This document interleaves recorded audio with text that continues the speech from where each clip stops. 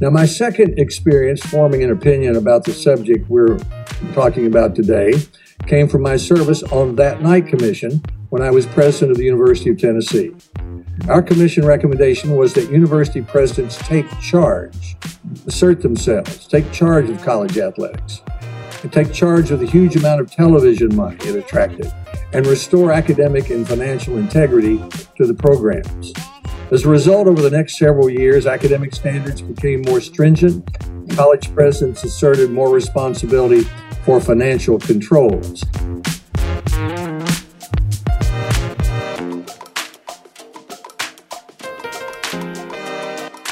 Hello, and welcome back to the Big Amateurism Monologues. My name is Richard Ford, and I'm your host. In this episode, we're going to continue our discussion of the in-system stakeholders in big-time college sports and the component of the circular firing squad that on paper has the most power and authority in the entire governance system of big-time college sports. And those are the university presidents. In our last episode, I said that I was going to talk about university presidents and then also the NCAA president, but I think I'm going to split that into a separate episode. So I'll talk about the powers of the NCAA president in the next episode. For today's episode, we're going to focus on the university presidents. And this is a really interesting stakeholder group because the way that the in-system institutional stakeholder beneficiaries operate, all roads lead back to the universities and to the university presidents. And in this circular firing squad framework that Dr. Rice identified back in 2018, you look at the NCAA, and the NCAA, as we talked about in the last episode, is very good at pointing the finger back at the universities themselves, saying that the NCAA as an organization is nothing more than the membership itself, and that the NCAA national office is just doing the will of the people, the will of the membership.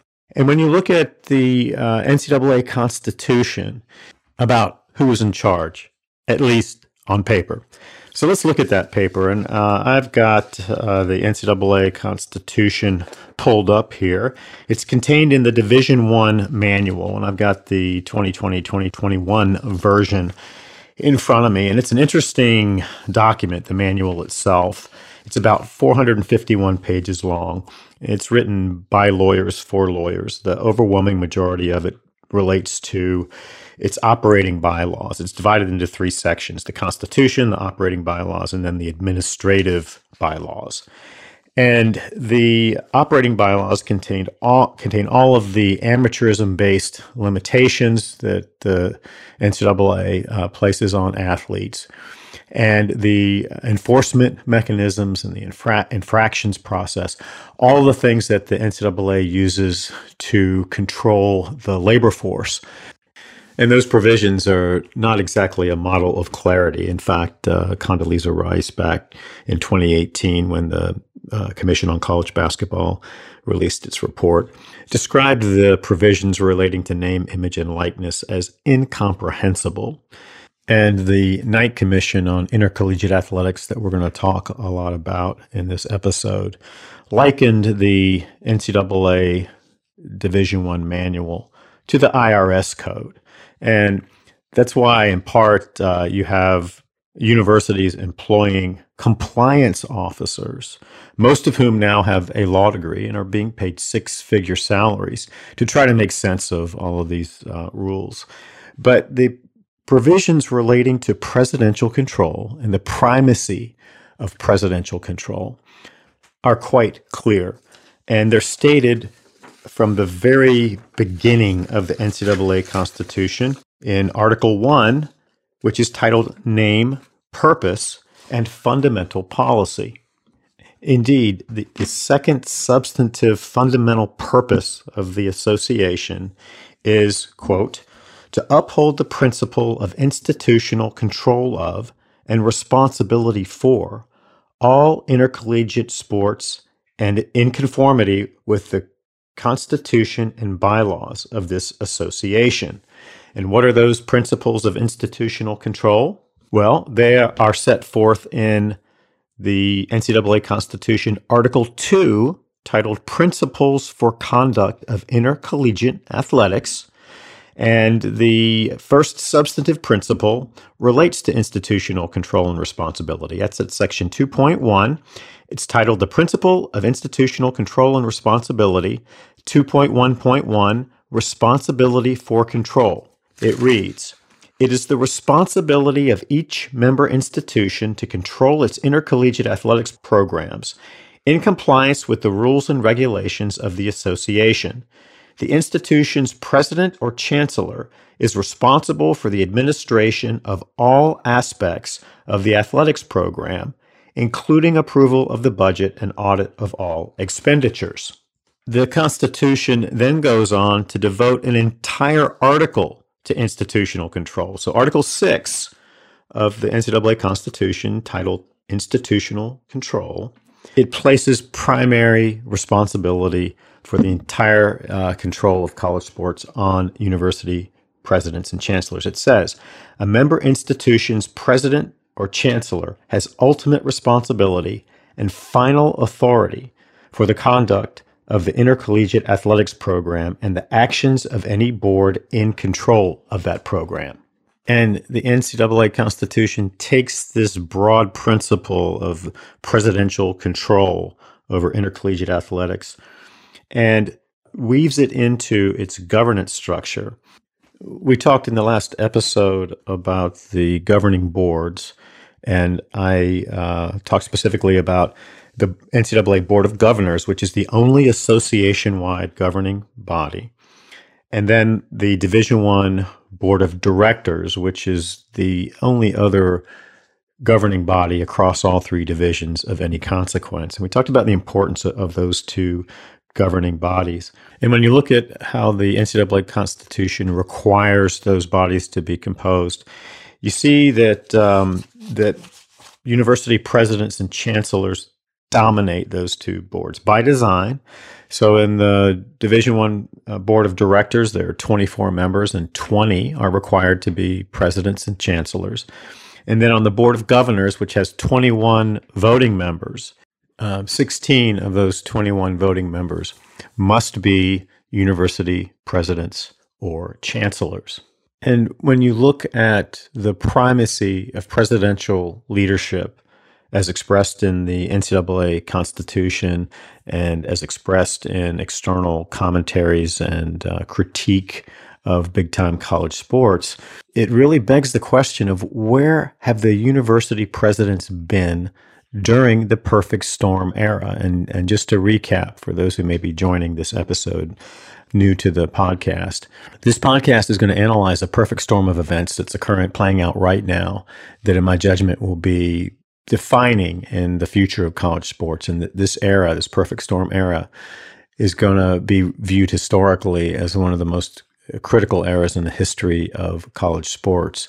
And one of the most important elements of the perfect storm was COVID. And that public health crisis really exposed some cracks in the foundation of the business model of college sports, particularly with respect to the big-time powerful football interests, the Power Five conference interests. And just to recap, the Power Five are the Atlantic Coast Conference, the Big Ten Conference, the Big 12 Conference, the Pac-12 Conference, and the Southeastern Conference.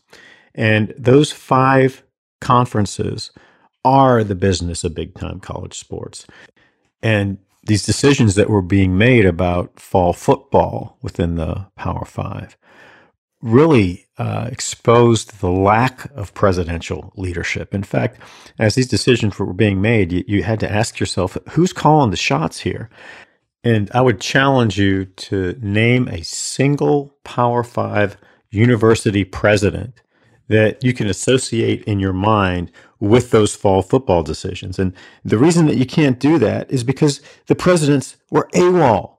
They hid behind their conference commissioners and hid from the media. And when the Big Ten and Pac-12 initially decided not to go forward with fall football and then reversed course a couple of months later, explanations were very hard to come by. And when we get to analyzing the perfect storm event by event, I'm going to talk about why I believe university presidents had been really marginalized in some of the most important decisions that were playing out during the perfect storm. But for purposes of analyzing the circular firing squad and the in-system stakeholders, we need to take a look at where this concept of presidential leadership came from, when it took hold, how it evolved, and why it has been so ineffective. To tease that out, I'm going to use the framework of the reform movements because the concept of presidential control correlates perfectly to the reform movements in college athletics in America. And that goes back to the 1920s and the Carnegie Report, which I've talked about in prior episodes. And then into some work in the 1950s, the 1970s, and into the President's Commission in the 1980s through the American Council on Education. Then there was the Hanford Report in the 1970s. And then the Knight Commission on Intercollegiate Athletics, beginning in 1991, really pulled this presidential leadership concept into the mainstream of college sports reform thinking. And their 1991 report, which is what a lot of people point to as kind of the gold standard in this presidential authority and control and leadership model, really brought forward this concept from prior works. In fact, the 1991 Knight Commission report explicitly channeled the Carnegie Report in formulating its model on presidential leadership. And then after the Knight Commission, the Knight Commission did 5 reports over 20 years. And then there were a couple of other efforts in that vein of the presidential leadership. The Commission on College Basketball used that model and, in fact, framed the issues to point back to the universities and the presidents. In my cynical interpretation of that was that it was an attempt to divert responsibility from the NCAA national office, but it resurrected this notion of presidential leadership and control. And then in 2019, this is an interesting twist on it, but then Congresswoman Donna Shalala introduced a bill in Congress that was going to do a kind of a grand synthesis investigation of big-time college sports, not unlike in theory the 1929 Carnegie Report. And her bill didn't gain much traction, and I thought that was really one of the best pieces of legislation and one of the best approaches of all of the congressional initiatives. But it didn't really take hold. And then, unfortunately for college athletics, I think, Shalala lost in the 2020 elections, and she's no longer a member of Congress, and it does not appear that anybody is picking up her work. But one of the things that's important to understand is that all of these reform efforts, all these reform documents speak the same language, literally. They use the same thinking, the same conceptualization of college sports and the relationship of the university leadership to it. They use the same vocabulary, and they kind of use the same appeal to academic integrity. All of these reform efforts and the push for presidential control is built around this fundamental notion of the irreconcilable tension between the academic mission of universities and the insidious corrupting influences of big-time college sports. And I talked about that in episode 2 and talking about why universities were in this business. But when you look at the reform movements and the push for presidential authority and control, embedded in that are some narratives and assumptions about big-time college sports and its relationship to higher education that aren't really spoken about openly and honestly. And let me just talk about a few of those assumptions, and then I'm going to talk about where it kind of began, and that's really with this Carnegie Report in 1929. But built into the model of presidential authority and leadership and control over college athletics is the assumption that there's something wrong. And the modern iteration of presidential leadership and control is built around the belief that college sports is broken and it is doing harm to higher education and to the academic intellectual mission of universities. And so you see in these reports repetition of scandal and cheating and corruption and all of the things that are built into the philosophical model that something is wrong. And so much, and I think that is the product of two other misconceptions. And one is that there is this perfect academic ideal in American higher education that exists out there and would be easily accessible if you simply removed the corruption and corrosive effect of big-time college sports, and that there's some historical baseline of integrity in big-time college sports that we can reach back to, and it would exist if we could get control of the beast. And so much of the rhetoric that flows from those assumptions has the effect, I believe, of delegitimizing not just the whole concept of big-time college sports in American higher education, but unfortunately and importantly, the athletes who participate in big-time college sports. And that is a narrative that has been reinforced and reinforced through circular amplification from reform effort to reform effort. And it has taken on a very uncomfortable patina in the post-civil rights era because the laborers who provide the value in that system and who are the real people behind some of these, the broad brushes that academic community paints with, and talking about scandal and talking about corruption and talking about academic standards. There are real people behind those accusations and those broad themes. And those people today are overwhelmingly African American men. And I just don't think that some of the old school critics of big time college sports that are pulling forward these criticisms from the 1920s and then applying them in the 21st century really have an appreciation for how bad that looks. And it is really a bad look.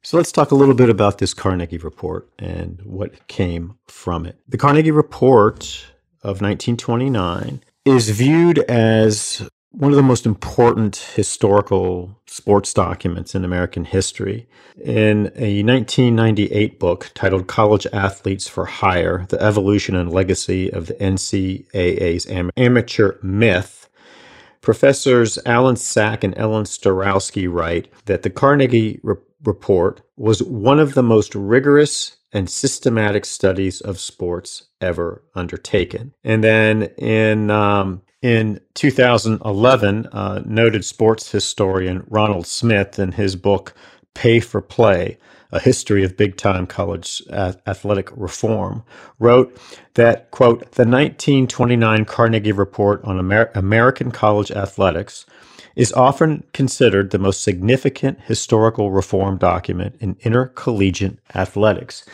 And then in the John Phelan book, the 1994 book, The Games Colleges Play, which I addressed in episode 2, Phelan, in analyzing the Carnegie Report as part of his evaluation of reform movements in intercollegiate athletics, that the Carnegie Report achieved this status as liturgy, and it's been pulled forward without regard to a full analysis of really what it meant. And I've read the Carnegie Report, and I've read it, start to finish, and spent a lot of time trying to dissect Henry Pritchett's preface, which is really quotable. And one of the things about the Carnegie Report is that it is all over the map in terms of identifying the problem and potential solutions. And so let's put this in a historical context. And, the NCAA was founded in 1906, and it was deemed necessary really because of some football safety issues. And there was a sense that there needed to be some national organization that could, suggest or impose, but this was really a suggestion because the NCAA didn't have any enforcement authority really for its first 40 years. That didn't come into play until the late 1940s. But there was a belief at that time that football was dangerous, and there were discussions about banning it. And those concerns were drowned out by the popularity of the sport and then the growth of the football stadium wave. And you had schools all over the country building these massive football stadiums. and it really caught fire. And that led to some interests in the Carnegie Foundation for the Advancement of Teaching to look at perhaps writing a report on the relationship between American college sports and higher education. At that time, that really meant football. Football was really the primary concern of academic reformists. And it also happened to be a time when big-time college sports went from a student-run extracurricular endeavor. And as that shift took place where the universities were taking over the big-time sports because they saw the value in it on multiple levels, then you had these increasing concerns about the impact of the big-time college sports product on the academic integrity of higher education. And so there had been some discussions really back into the early 1920s about whether the Carnegie Foundation ought to be involved in doing an analysis of big-time college sports. And the NCAA, even the NCAA supported that. And again, that's at a time when the NCAA was really in a flaccid, kind of ineffective administrative organization. It had no power really. And the concept of home rule was in place, and conferences and universities were kind of left to their own devices to set their own rules and then to comply with the rules that they agreed upon. And there was this understanding that institutions would honor those rules in good faith. That turned out not quite to be the case. In fact, most of those rules, particularly the amateurism rules, were honored mostly in their breach. But from an educational standpoint, the Carnegie Foundation finally agreed in the mid-1920s to do a study. And the principal mover and shaker behind that was Henry Pritchett, who had been the foundation president. And the Carnegie Foundation at that time was really looking holistically at higher education, and actually all aspects of American education. But in the context of higher education, they were kind of looking at what the ideal university ought to look like and to develop policies to promote that. And Pritchett was undoubtedly an academic elitist.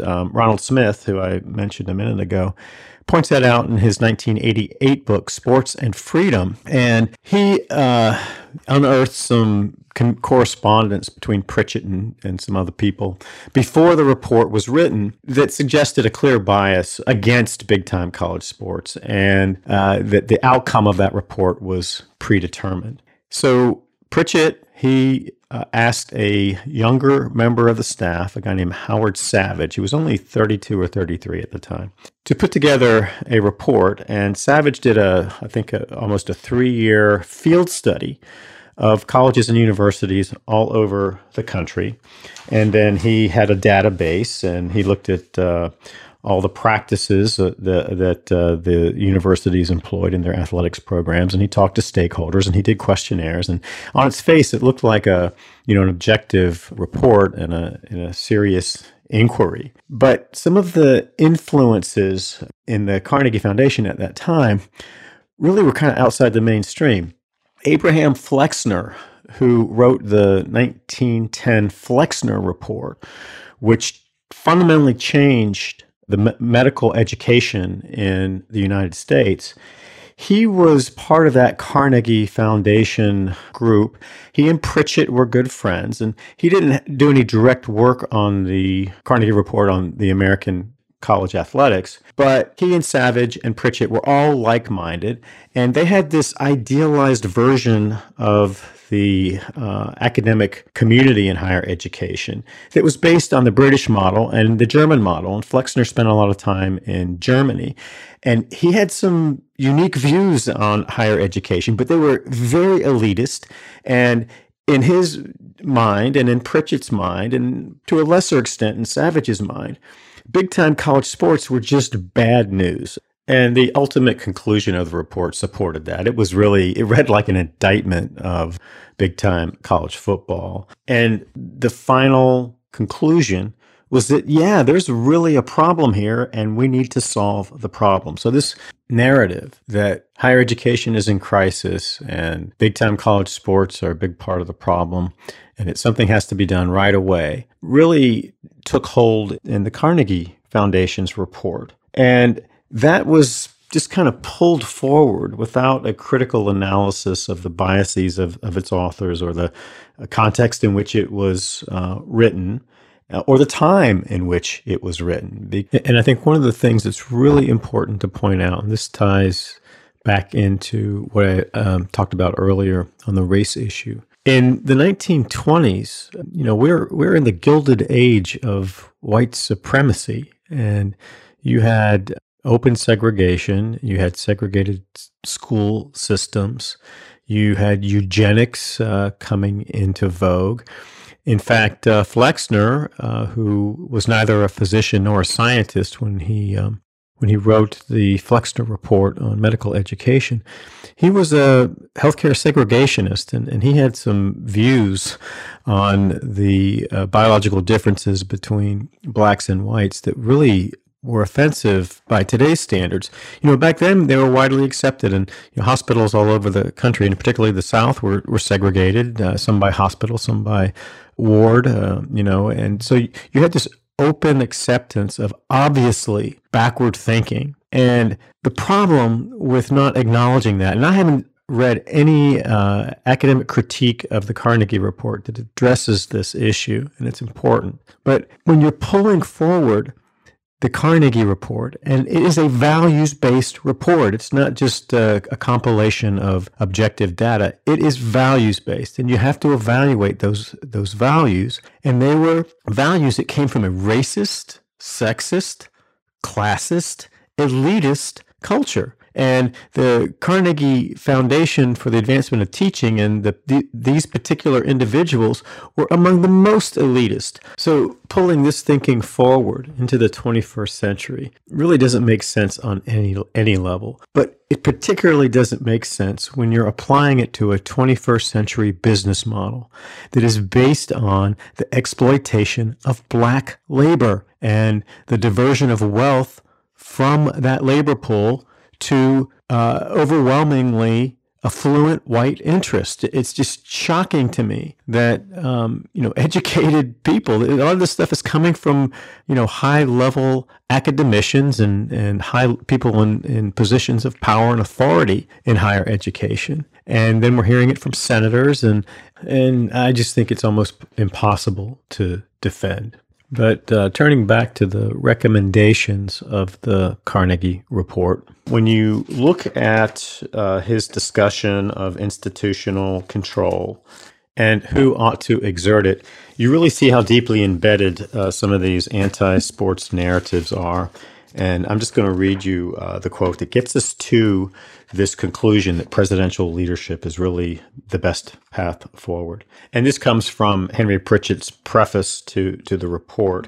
And then he lists all the horrible things that college sports have done and how ineffective the universities have been at reining in commercialized and professionalized college sports. And then he says this: "But there can be no doubt where lies the responsibility to correct this situation.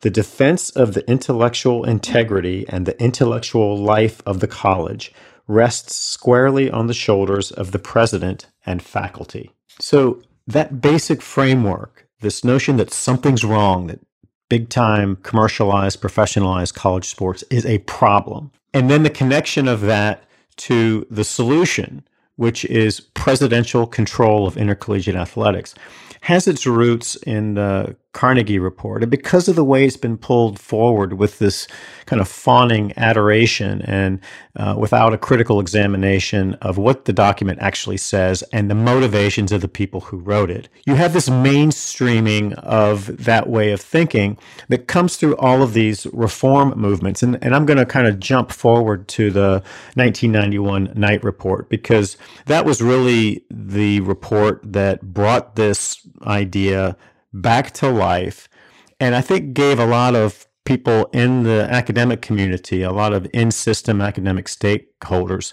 some sense that they were going to be able to fix this thing that was so wrong without really looking at whether it needed to be fixed, or whether the problem was as it has been described, and whether presidential control and responsibility was going to be the magic bullet. The Ninth Commission on Intercollegiate Athletics was commissioned in 1989 by William Friday, the former University of North Carolina system president, and Theodore Hesburgh, who was the head of the University of Notre Dame. So you had these two heavy-hitting academic luminaries joining forces with the Knight Foundation to do a report on intercollegiate athletics that was fueled by the assumptions that something was terribly wrong, that threatened the integrity of higher education. And there had been some high-profile scandals at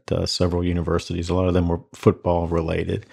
And that sense of increasing scandal and corruption and all of the things that fueled the Carnegie Report were rearing their ugly heads, and it was time to take action. So the commission put together a group of what they called meeting participants to help inform the commission's work. And this was a who's who of academia, athletics, and cultural icons. You had conference commissioners, faculty athletics representatives, you had athletics directors, senior women's administrators, basketball coaches, football coaches, student athletes, and then additional participants that included Arthur Ashe and Frank DeFord. And it was just really a who's who of the heavy hitters in all of those circles. And, among the basketball coaches, you had Bob Knight and Coach K and Dean Smith and John Thompson. And among the football coaches, you had, Joe Paterno and Tom Osborne. I mean, really just an amazing list of resources and people who really were heavy hitters in their field. And so you had this sense of importance that was attached to the report, in part because of the weight of the personalities that were attached to the report. And then in 1991, the commission released its first of 5 reports, and this one was titled Keeping Faith with the Student Athlete, and that came out in March of 1991. And the entire report was premised on presidential control. The way that the commission framed the issues and the model that it was proposing was what was called a 1+3 model. And the 1 was presidential control. So all of the principles that they discussed in that report were built around this one thing, and that's presidential control. And some of the component parts of that were that governing boards, trustees, board of regents should explicitly endorse and reaffirm presidential authority in all matters of athletic governance. So the notion was that there weren't going to be competing leadership dynamics at the institutional level, and that the boards of trustees and boards of governors were going to defer to the university president and centralize the control of intercollegiate athletics. The president should control the NCAA. That was part of the model, and they also should control conference governance. So you had this institutional control that was based on presidential control, both at the institutional level, then at the conference level, then at the NCAA level. And those were all conceptual, but then there were a couple of specific powers that the presidents were supposed to have. And one of them was that presidents were responsible for controlling their institution's involvement with commercial television. And, these outsized TV contracts and the expansion of sports programming and content was viewed as part of the threat to the academic integrity and academic mission of higher education. Then kind of swirling around, orbiting around this notion of presidential control were the 3. And the 3 were academic integrity, admission standards, academic progress, and graduation rates. And then financial integrity, cost and the larger economic environment of big-time college sports. And then the third was certification, and that was an accountability item. And that one's interesting because that was one of the most practical, I think, suggestions in the whole report. And it was going to place some accountability measures in through an annual certification process that was designed to really look at, through objective criteria, to look at how the universities were aligning their athletics programs with standards set forth in the report. And that actually seemed to be working early on. And then when Mark Emmert took over as NCAA president in 2010, one of the first things he did was eliminate the certification requirement. And again, my belief is that that was a directive from the Power Five who didn't want to be accountable on any level, the academic level, the financial level, or any other. And when the report was released, it got enormous press coverage, and it was going to be the savior of big-time college sports and its relationship to higher education, and corruption was going to be gone forever, and all of these things. And that momentum carried forward. The commission released reports in 92 and 93 as well, but they were really not substantively significant. Let's see, the second one was called A Solid Start, and they looked at the first year of the impact of the report. And then the following year, in 1993, they did a report titled A New Beginning for a New Century. And a lot of that was self-congratulatory, and that's another one of the things that you see in all these reform efforts, and this was true with the Carnegie Report. It comes out, and then the authors and the proponents of it want to pat themselves on the back and say, it worked. And the fact of the matter is the Carnegie Report had almost no impact, short-term or long-term, on reducing commercialization and professionalization. It only increased. And the same is true with the Knight Commission report. That 1991 report was influential on a number of levels I'm going to talk about in just a second here. But it did little to stem commercialization or professionalization of big-time college sports or eliminate scandal. And the next truly substantive report that the Knight Commission did in 2001 basically was an admission that the 1991 report had not really made that much of a difference. And that, in fact, over the 10-year period between these two substantive reports, all the things that the first report identified actually got worse. Everything got worse.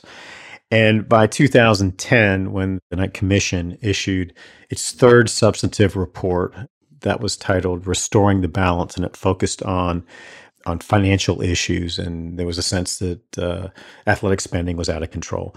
But it really moved away in a very subtle way from this presidential control model. I think that was, in some ways, just an admission that the presidential control philosophy hadn't been that effective.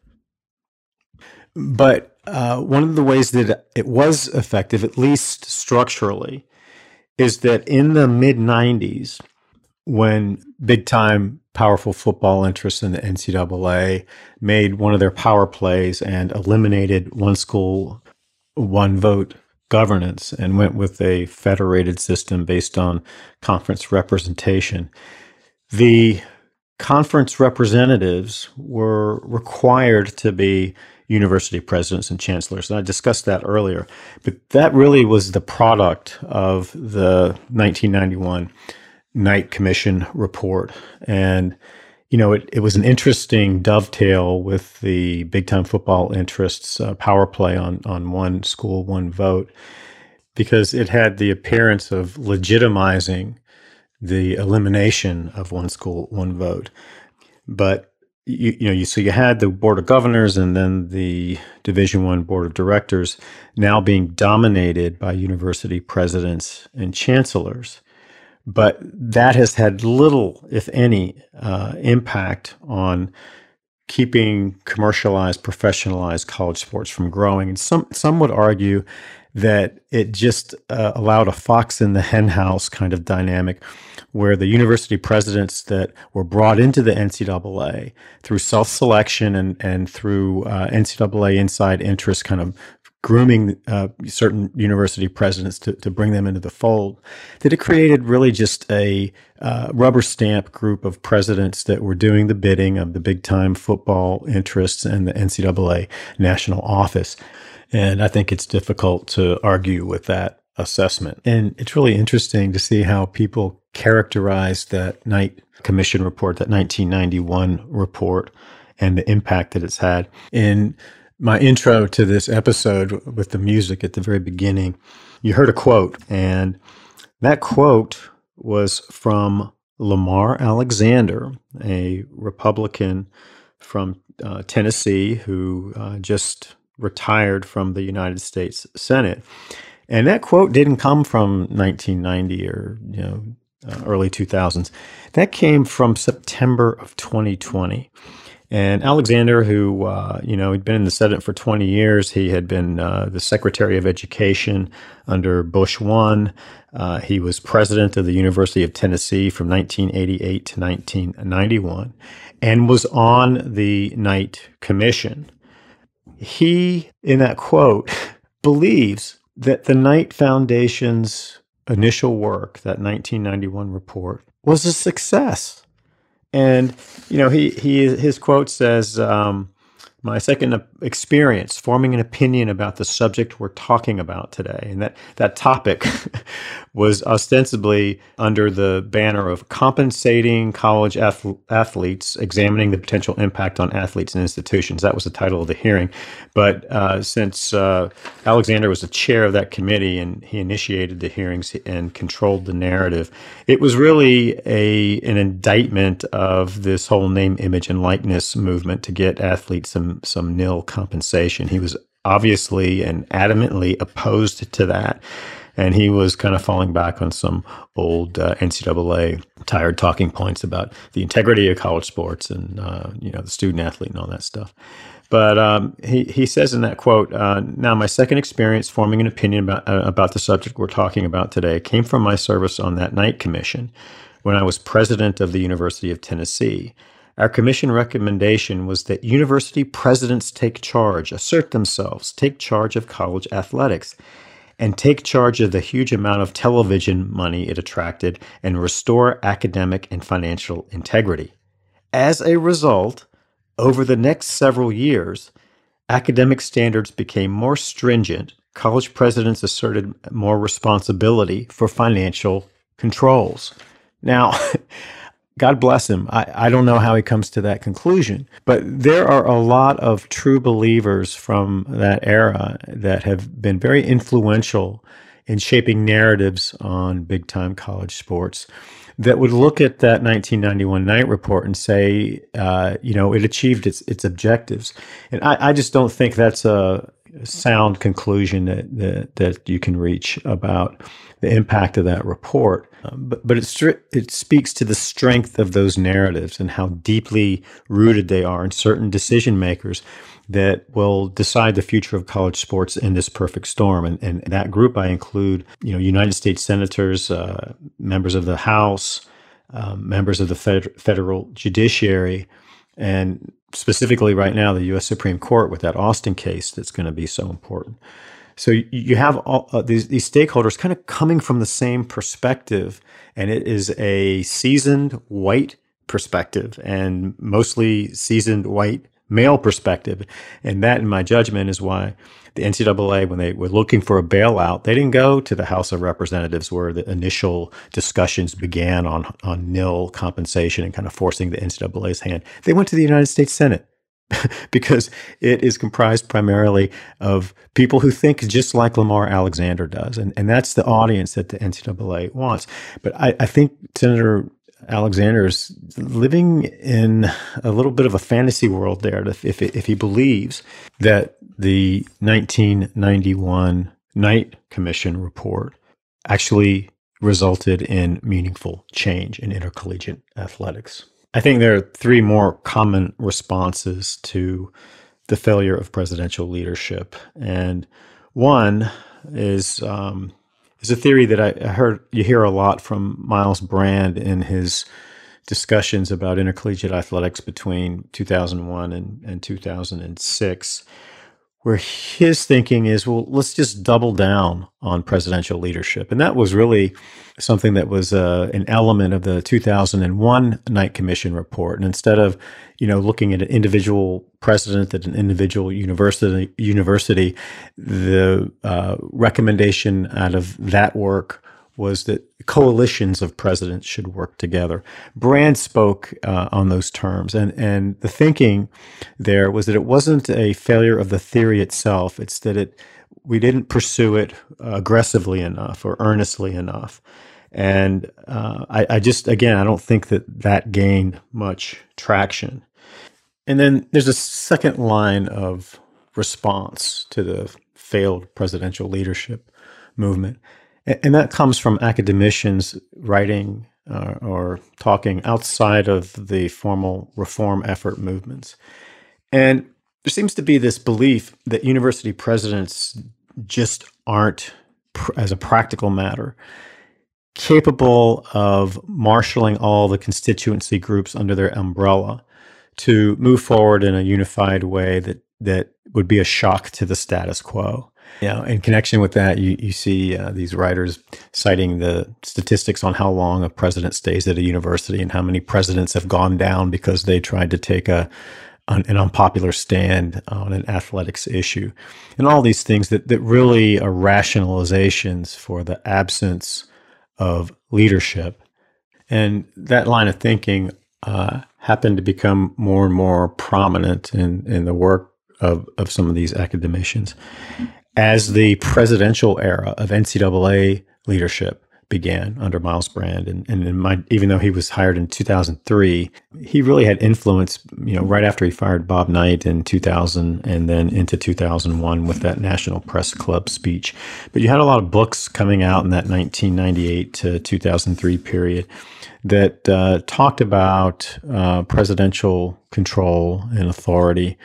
And when it was done in the context of former university presidents having that control at the NCAA level, there was some preemptive rationalization and excuse making that I think just reflected this sense of collegiality between the external academic writers and the former university presidents at the NCAA. It's like, these guys are our guys, and so we're going to treat them a little bit differently than we did the prior NCAA presidents who were athletics directors. And then, Walter Byers, who held that position for 30 plus years, was a former journalist. So, and speaking of Byers, then you have this third response to the sense that there was a failed presidential leadership initiative. And that's that presidents are just hypocrites, that they have been speaking out of both sides of their mouths, that they're spineless, that they are in on the scam, and they don't want anybody to understand the extent of it. And, Walter Byers in 1995, he wrote a book. This is, he left the NCAA in 1987, and this is on the backside of Board of Regents, and Byers went toe to toe with the big football interests in that antitrust suit, and he lost. The NCAA lost, and Byers took that personally, and he carried that bitterness with him into the end of his career at the NCAA. And so he lost his football empire, and that was his baby. He built it, and he was left with March Madness, and kind of jumped off the whole NCAA train as that was gaining steam. But so Byers writes this book in 1995, and it is called Unsportsmanlike Conduct: Exploiting College Athletes. And it is really kind of an expose on the NCAA. And Byers really goes after the NCAA and attacks its core values, and really just, cuts right to the bone on some of the fundamental hypocrisies, and including the student athlete, which he devised for cynical purposes to avoid workers' compensation liability, and amateurism, which he said was nothing more than camouflage for monopoly practice. And, he really went after the NCAA. But he talks about the role of presidents, and here's what he says. And this will also give you a sense of kind of how Byers was thinking and what his emotional and psychological perspective was at the time. He says, Presidents glory in all the good things about college athletics and blame others for the bad. They are more responsible than anybody else for the current hypocritical tone of college athletics. While college presidents talked incessantly about their reform agenda during the early 1990s, they were facilitating the TV scheduling of CBS, NBC, ABC, ESPN, TBS, regional syndicators, and local TV stations.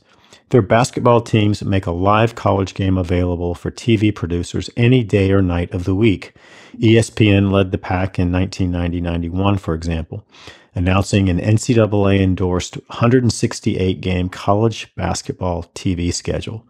The fact is, from the beer halls where enthusiastic students gather to the trustee level of university management, almost no one wants to change the structure or the rules of this successful entertainment enterprise. And, I look at all that and kind of put it all together and think about it a little bit differently. When I look at all this work product, going back to the Carnegie report in 1929 and then projecting forward into the TV era and then into the, the high stakes championship game era with the CFP and, the explosion in March Madness and the conference championship games and all these things that have pushed the market forward into the 21st century.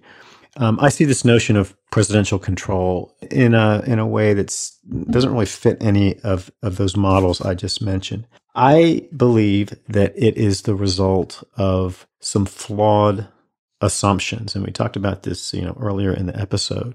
I don't think that the academic interests who have been hostile to professionalized, commercialized college sports have really gone back to explore the premises that kind of underlie this whole belief that this tension has existed and it's present today and it's always existed, in American college sports.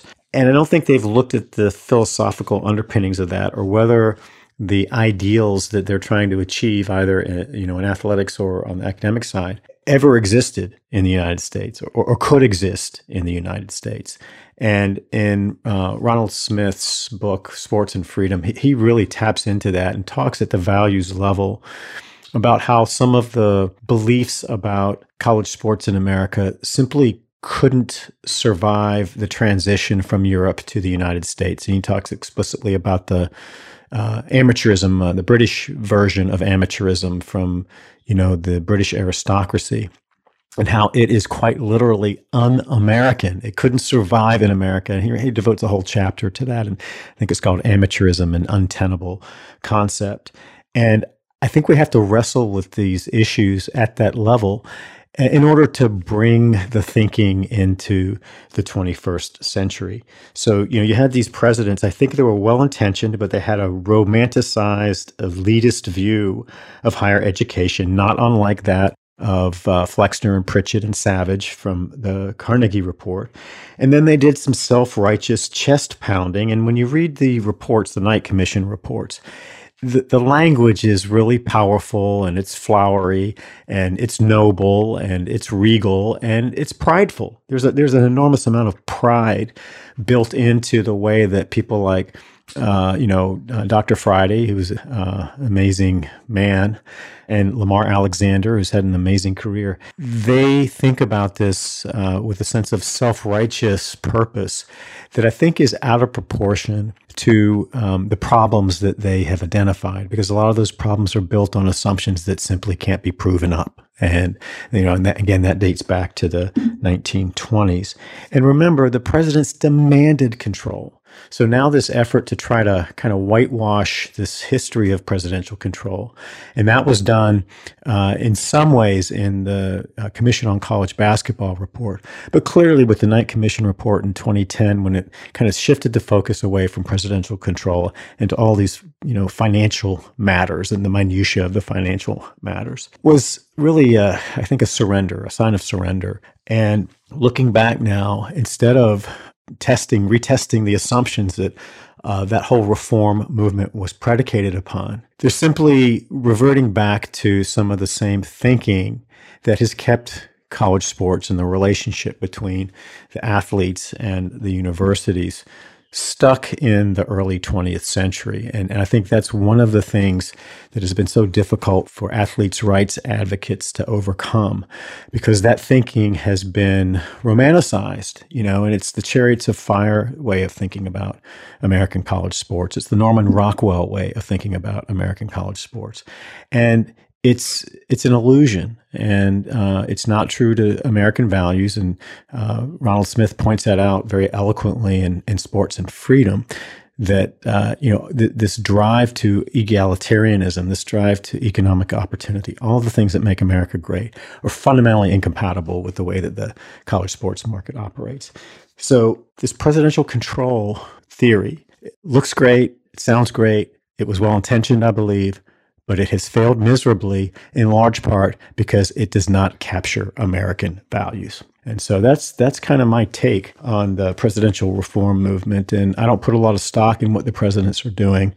And I think, as I mentioned earlier, in connection with the perfect storm and their response during COVID, they really failed their universities, they failed their athletics departments, and most importantly, they failed their student athletes.